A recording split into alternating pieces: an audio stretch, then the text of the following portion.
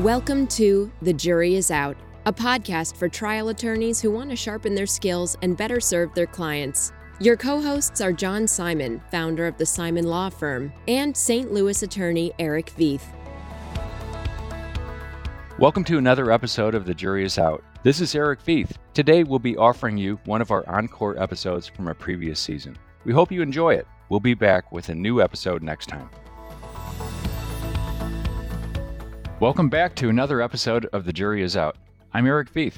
I'm John Simon. We're once again joined by trial attorney and author Patrick Malone. Pat, thanks for joining us again. Hey, great to be with you guys. Thanks. We had just been discussing cross-examination focusing on Irving Younger's 10 Commandments. Pat, is there any way that you might want to wrap up where we've been so far and introduce the next part of what we're going to discuss? Just to finish off talking about Professor Younger's commandments, the way I would rewrite them is like his first commandment was be brief.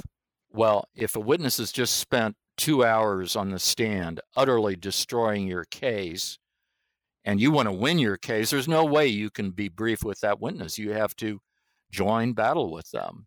So instead of saying be brief, you need to say be proportional to the harm that's been caused to your case. A witness who hasn't hurt you, you can just say, I have no questions. But a witness with big time harm in their eyes, you've got to come back at them. Another commandment I would say, I wouldn't put them as commandments, I'd say guidance, is to ask simple questions, plain questions, usually with fairly narrow answers. And to ask only questions whose answers you can deal with. You don't have to know the answer to the question, as we were talking in the last episode. But if and most questions are like this, most subjects, there is a limited universe of what the witness can say in response to the questions. So you can ask a why question and it can be very good. Like one example from my last trial was I was dealing with one of these IME guys who never examined our client, but just did a quote-unquote records review. So this, I think, is absolute gold mine of material for cross-examiners, because here's a medical witness who wants to give opinions about someone he's never met and someone he's never done even a basic physical exam on, someone he's never listened to their history. And so we get to talk about why history is so important, why a physical exam is so important. And this all leads up to saying, so how come you didn't do one here?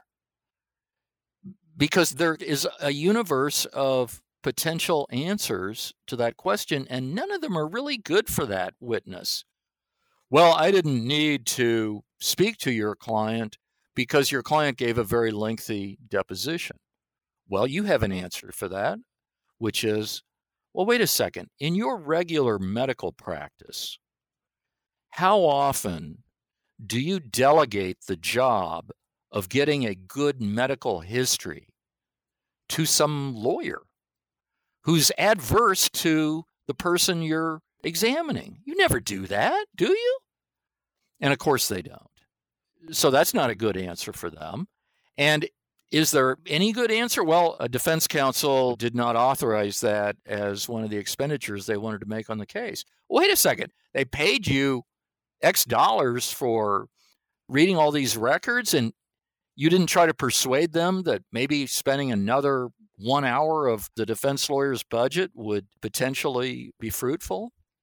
In my case, I wound up suggesting to the guy at the end of the cross the real reason why I thought that he didn't want to examine our guy. Our guy had gotten a really bad chronic pain syndrome. It's called complex regional pain syndrome. It used to be called RSD, reflex sympathetic dystrophy, and it's where the brain basically overreacts to sensory signals in a limb that's had some kind of trauma to it, even fairly minor trauma.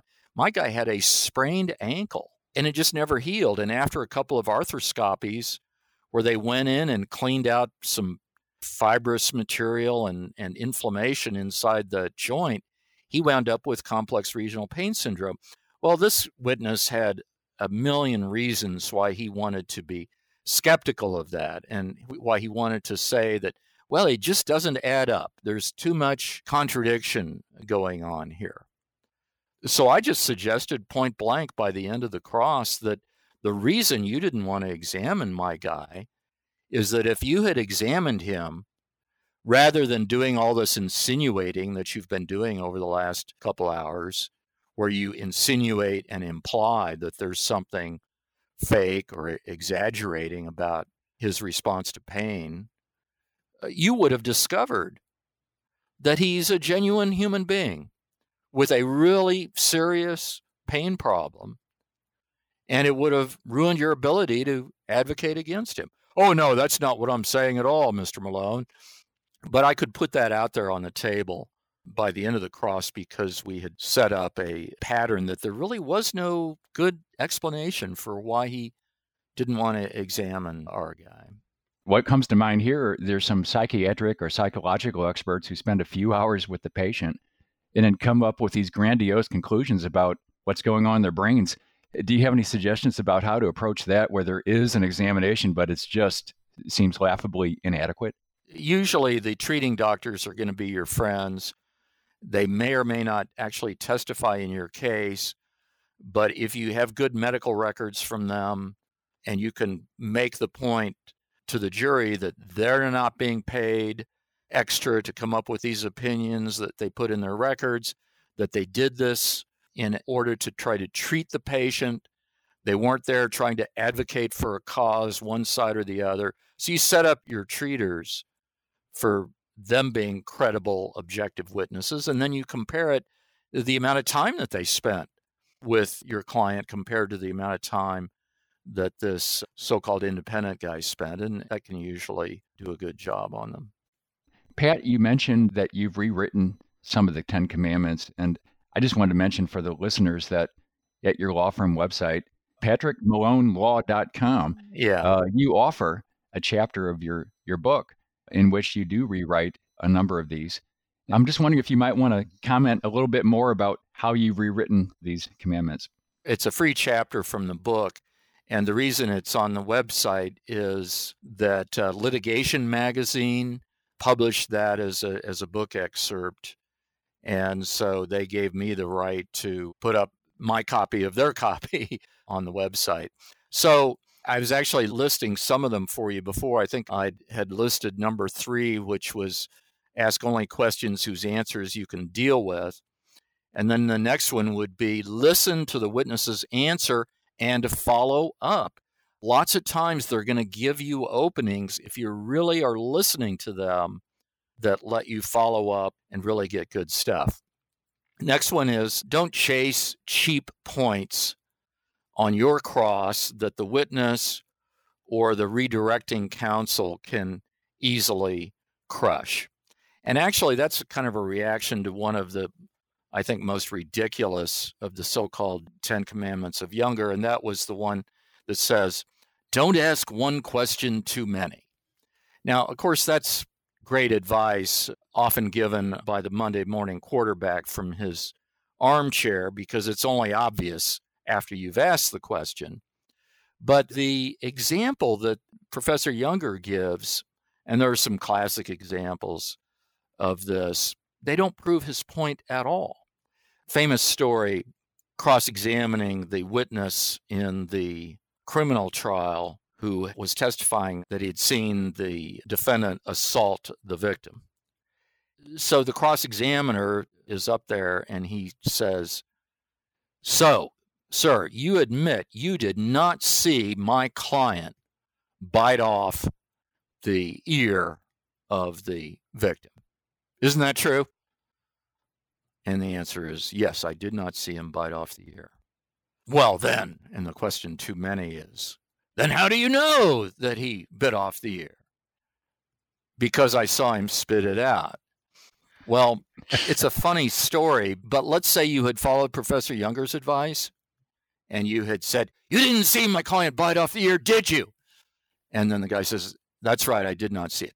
"No further questions, Your Honor." And then you sit down. Well, what he forgets is there's this thing called redirect examination. And so the other lawyer stands up and says, "So just following up on that last question, how do you know that he bit the ear off?" Answer, "Because I saw him spit it out." And that's even worse for you, because then the jury knows that you're one of these tricky lawyers who tries to make cheap points if they can get away with it. So that's bad. I saw that commandment back in law school. I've been waiting 40 years for the case where I can use that ear-biting strategy, but it never happened. Yeah, it just doesn't work. On my shortened list of cross advice that I do give, the other one was to make sure the jury understands your important points before the witness leaves the stand. He says save the ultimate point for closing. And that leaves you in this peculiar situation where you're kind of slinking away from the witness and hoping nothing happens to upset your little apple cart that you've set up so carefully. But then when you come back in closing argument, it's too late. So the classic example, and this is fictional, but it's got a lot of truth to it, is the famous scene in My Cousin Vinny, where Vinny is cross-examining a guy who had testified on direct that he knew the kids had only been in the store for 5 minutes because it took him 5 minutes to fix his breakfast. And Vinny asks him what he had for breakfast, eggs and grits. "How do you like your grits, regular, creamy, or al dente?" And the witness says, "Well, regular, I guess." "Instant grits?" No self-respecting Southerner would cook instant grits. I take pride in my grits." But Irving Younger would have stopped before this point. But here's the ultimate point. "So, Mr. Tipton, can you explain why it is that it takes you 5 minutes to cook regular grits on your stove when it takes the entire grit-eating world 20 minutes to cook regular grits?" And Mr. Tipton says, "Well, I don't know. I'm a fast cook, I guess." And Vinny, then there's a funny scene where Vinny says, "Oh, I'm sorry, I was standing all the way over here by the jury. What did you say? You said I'm a fast cook, that's it? Are we to believe that the laws of physics are suspended when cooking on your stove?" And then he has some other funny things where he takes it a little bit over the top. But the point is that what Professor Younger would have done is he would have said it in closing argument. "Ladies and gentlemen, very important thing happened with Mr. Tipton. Remember, I asked him if he had regular grits or instant grits, and he affirmed regular grits. But he also said 5 minutes. Well, we all know that it takes 20 minutes. And by then, of course, the jury has moved on to other points. And if you had done it in real time with the guy on the stand, you could have made your point. You could have crushed the witness. Now it's too late. They're thinking about other stuff, and they've got conviction on their mind." So, Pat, let me ask you this. One of the things that you said is most important is figuring out what points to cross the witness on. I teach a class at the law school here in St. Louis at SLU, and when we cover cross-examination, one of the things I say is don't shoot every mosquito, as they say. Hit the main points. Can you give any more guidance for our listeners in terms of what qualifies as a main point? How do you know if it's a point that's significant enough for you to spend time on in cross-examination? Excellent question, John. There's not a short answer. Part of it is just having the common sense to separate the relevant from the irrelevant. But I have a whole system in the book where there basically are 5 different subject matters of any cross-examination. One is agreements that you can get with the witness about your case that builds your case. And then if you can't get those, then there are 4 ways to tear down the witness's credibility, either through bias, through ignorance or mistakes by the witness about important facts, for contradictions where the witness contradicts either himself in a deposition or contradicts others that you can exploit. And finally, lack of fit, which is qualifications. This witness may be an expert on some things, but he's not an expert on what's important in this case. So I kind of put that out as kind of a catalog of the 5 areas you need to think about. But then what you want to do is look for only those where you can really deliver a crushing blow to the witness. So you wouldn't do bias with a witness. For example, if this is a witness who was a 60-40 defense witness and 40% plaintiff's witness, because that's fairly trivial difference between a 50-50 down the middle guy. Whereas somebody who is 95% a defense witness, yeah, you might want to chase bias. But you want to do it in a systematic way that really makes the point to the jury. You would never say, so you testify 95% of the time for the defense. Is that true? Well, it's true that I'm called to court 95% of the time by the defense. Yes, that is true. And then leave it there. You would never do that. You would have to figure out ways to expand the point so that the jury gets it. One of the ways I did it once was to just ask the guy. The lawyer on the other side was worried enough about it that he had brought out the so-called take the sting out idea by doing it on direct.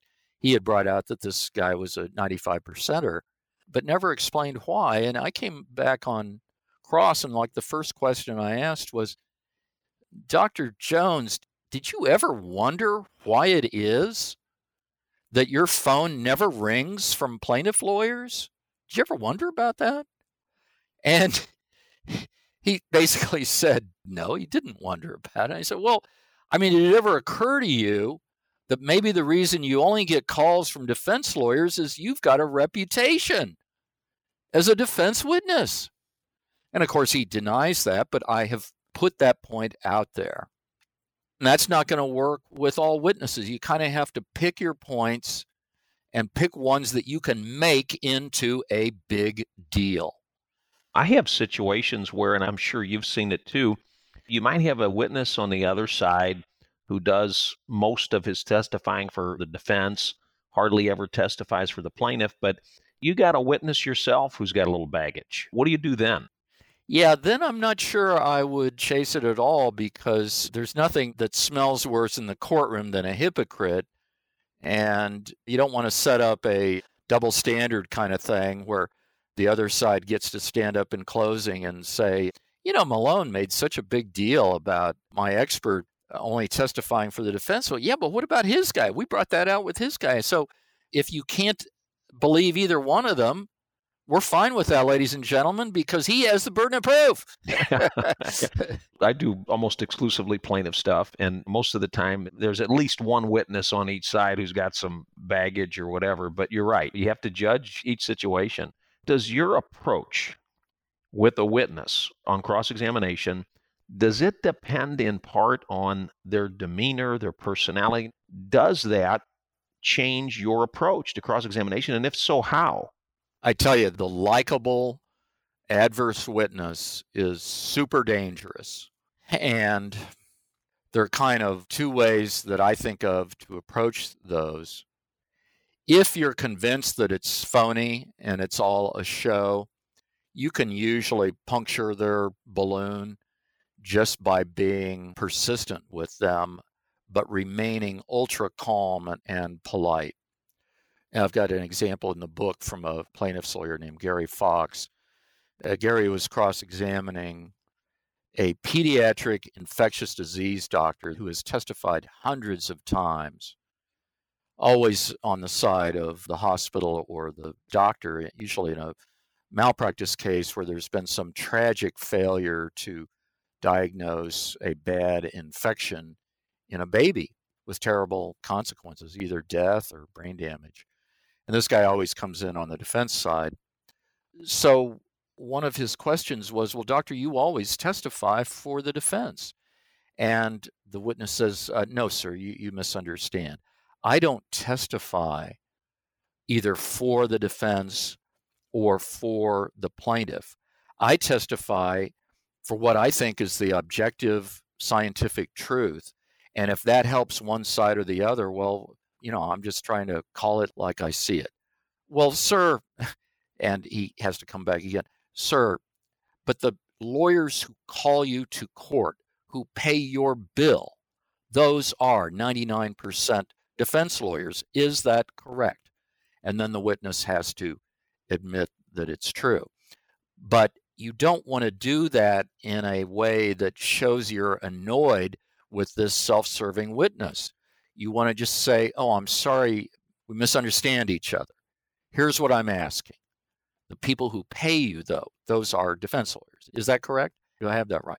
So when you're dealing with one of these very slick witnesses who is evading you, but doing it with a smile and constant protestations that they're just trying to give you the objective truth and whatnot, the worst thing that you could do is to lose your temper at this person.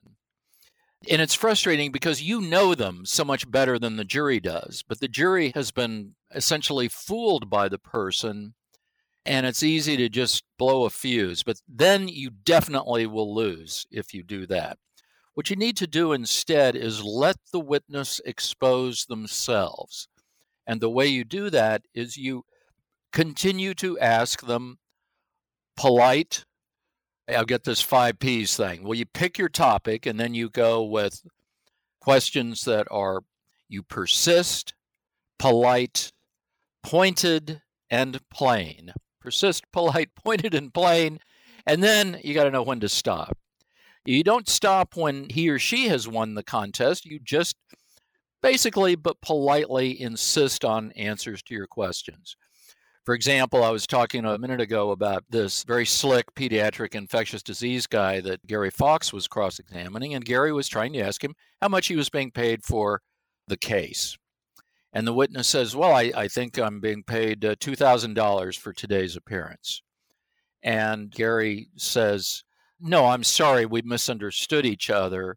I meant to ask, how much are you being paid for this case? You've been on this case for 2 years now. How much total? I don't have that number, Mr. Fox. I can't tell you. Well, could it be 30,000, 40,000, 50,000? I'm sorry, Mr. Fox, I just don't have that number. So I'm telescoping something that was drawn out quite a bit more. But it was very effective because Gary was simply trying to get an answer to the question, but he was doing it in a very low-key, quiet, plain-spoken way, just trying to find out how much money the witness had made on the case, and the witness was constantly dodging the question, and the jury could suddenly see the witness in a new light and see that all the smiles and looking directly at them it was a different person. He was being evasive. Pat, is there a time when it is appropriate to bear down and get firm, or maybe even get a little sharp with an expert witness? Oh, sure, yeah. If they keep evading your questions, it has to be really super obvious, though. And bearing down by repeating the question is fine. But bearing down by being sarcastic and stuff like that, that does not work. When I did a kind of a money cross in this last trial of mine that I mentioned to you, the Federal Tort Claims Act case, where I said, so how much are you being paid for this case? And the witness says, oh, I think it's $500 an hour. And I said, no, sir, I'm sorry, we misunderstood each other. How much are you being paid for this case? Well, I think it was a total of $20,000 so far. So, you just repeat your questions until you get an answer, or the witness makes it clear that they have no good answer. Could you talk a little bit about your approach to choosing your own experts? Well, subject matter is dominant. You want to get somebody who is truly an expert about the situation at hand. And the problem with a lot of us on the plaintiff's side is that there are experts out there who are kind of all-purpose experts. They'll tell you anything that they think you want to know, but when you bear down on, okay, well, let's talk about this exact procedure that was done in this case. Well, I don't do that procedure. and that can be a fatal blow. But then, of course, you want to, when you get past that point, you get somebody who has deep subject matter expertise, then you really want them to be a genuine and heartfelt person and not some kind of gamesmanship. We had a unfortunate situation with an expert on a case. Thankfully, we hadn't hired him, so we didn't take the blow for this, but it still was a blow against our client because this expert, he was trying to parry the defense cross-examiner by just kind of rolling his eyes and looking at the jury and sighing like they were in on the secret with him that he thought the defense lawyer was a total idiot. Well, it didn't work because the lawyer was just trying to ask questions. So, it's a matter of personality in the long run. But that's another reason why we have a rule in our office that before you engage an expert for a big case, you don't just do it on the phone, but you actually go and meet with the person and sit down with them because you learn so much more about their overall personality and demeanor and how they're going to come across to a jury. We've covered a lot of territory here. I know that you've written before about your summary for how to achieve your goals in cross-examination with the opposing expert. Could you comment a bit about that, about your rules for how to achieve those goals? I could kind of sum it up a little bit by saying that a good end of the line with a witness where you're sitting down, not with your tail between your legs, but with having scored some really good points and exposed the witness and given the jury a different impression of this witness than they started out with. And really, that actually is your ultimate goal, is to give an impression of the witness that they are either, take your pick, over the hill or biased or evasive, or they just don't know the facts of the case, or they just don't have real expertise on the case, whatever it is. You want to create a firm impression. And the way you do that is, number one, with deep research on the witness. This is my 30-day rule, that you really have got to get out there and do lots of research, not within the confines of the case. There's actually nothing like fear of failure to prompt research, and especially when you don't have your own deposition on the witness and you've got to just go out there and find out stuff about them. It can spur you on to really go for a really exhaustive search. So deep research on the witness is rule one. Then number two, I would say you want to think out your goals with the witness and decide on which ones are important. As John was saying earlier, you don't need to bat at all the mosquitoes circulating in the room. You need to pick out the most important topics that will result in the jury getting a totally different impression of the witness. Then you want to have rules of the road type headlines that are clearly announced to the jury and the witness. Sir, you're required to be objective and impartial when you testify as an expert witness, and you force them to agree with that. That means no cherry picking of convenient facts and avoiding inconvenient facts. You have to look at all the facts of the case, that kind of thing. And then you follow through to the end of the road on whatever particular topic it is, and you make sure you've explored it thoroughly. And in the course of doing that, you're not afraid of asking questions that you don't know the precise answer to, because you've thought through the questions, you know the universe of potential answers, and you have a plan for dealing with each answer. If we've got a second or two, I can give you another example that I think is a good all-purpose one, which is, what if you've got a juicy quote from a piece of medical literature that you want to use with this witness because it helps your case quite a bit and it kind of contradicts something that they want to say? Now, you got to know the rule of evidence that allows this to be a hearsay exception. The federal rule is called 803-18. I assume Missouri has something pretty similar in the state rules. You can use it as an opportunity to expose the witness. So this is the rule 803-18 that says that if something is established as quote unquote reliable authority, then it can be brought out either on direct exam or on cross-examination. Well, a lot of witnesses, especially professional witnesses, will say, nope, nothing's authoritative. And then they're kind of laughing into their sleeve saying, ha, ha, ha, you thought you got me there and I got out of it because nothing's authoritative.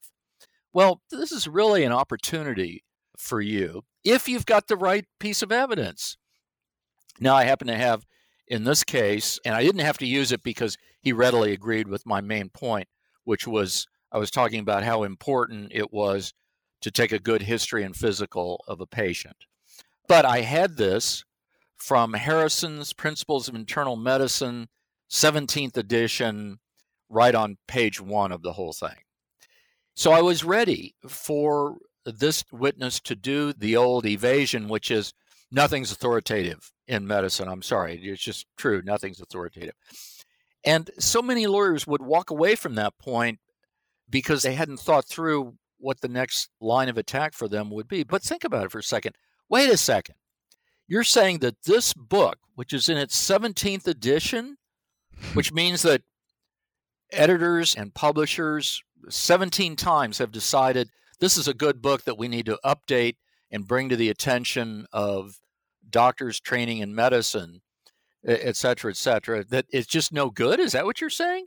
And so, well, I'm not saying it's no good. I'm just saying it's not authoritative. Well, what you mean by authoritative, sir, is papal infallibility. I'm not saying it's infallible when I ask you the question. I'm just asking if this is the kind of book that someone could reasonably turn to answer a technical medical question. And then they may try to dodge that, saying, well, it just depends on what the statement is in the book. You can't say the blanket thing that everything in here is authoritative. And then, of course, your answer to that is you have to know the rule of evidence. The rule of evidence says it's not that you have to prove that the statement that you want to read to them is authoritative. You have to prove that the publication that it comes from is authoritative. That's a huge difference. And it makes sense when you think about it, because if they could say, I have to see the statement, look at it silently, and then I tell you, no, that's not authoritative, and then the jury never gets to hear it. No, that's not the way it works. The way it works is the publication that it comes from, once you, the cross-examiner, has established that as authoritative, then you get to ask the next question. So you tussle over that for a little bit, and you're ready for it because you've read the rule of evidence. You're ready to go to the bench if you have to and show the judge what the rule says, that it's the publication that counts. Then you can wallow around some more in the authoritativeness of the publication. This one has this enormous list of contributors, like 100 authors, and it's got some brand name doctors on the list of the editors on the very first page. In fact, I happen to notice that the very first editor who's listed on the front page of this book is this guy named Anthony Fauci. Oh, I've heard of that guy, haven't you?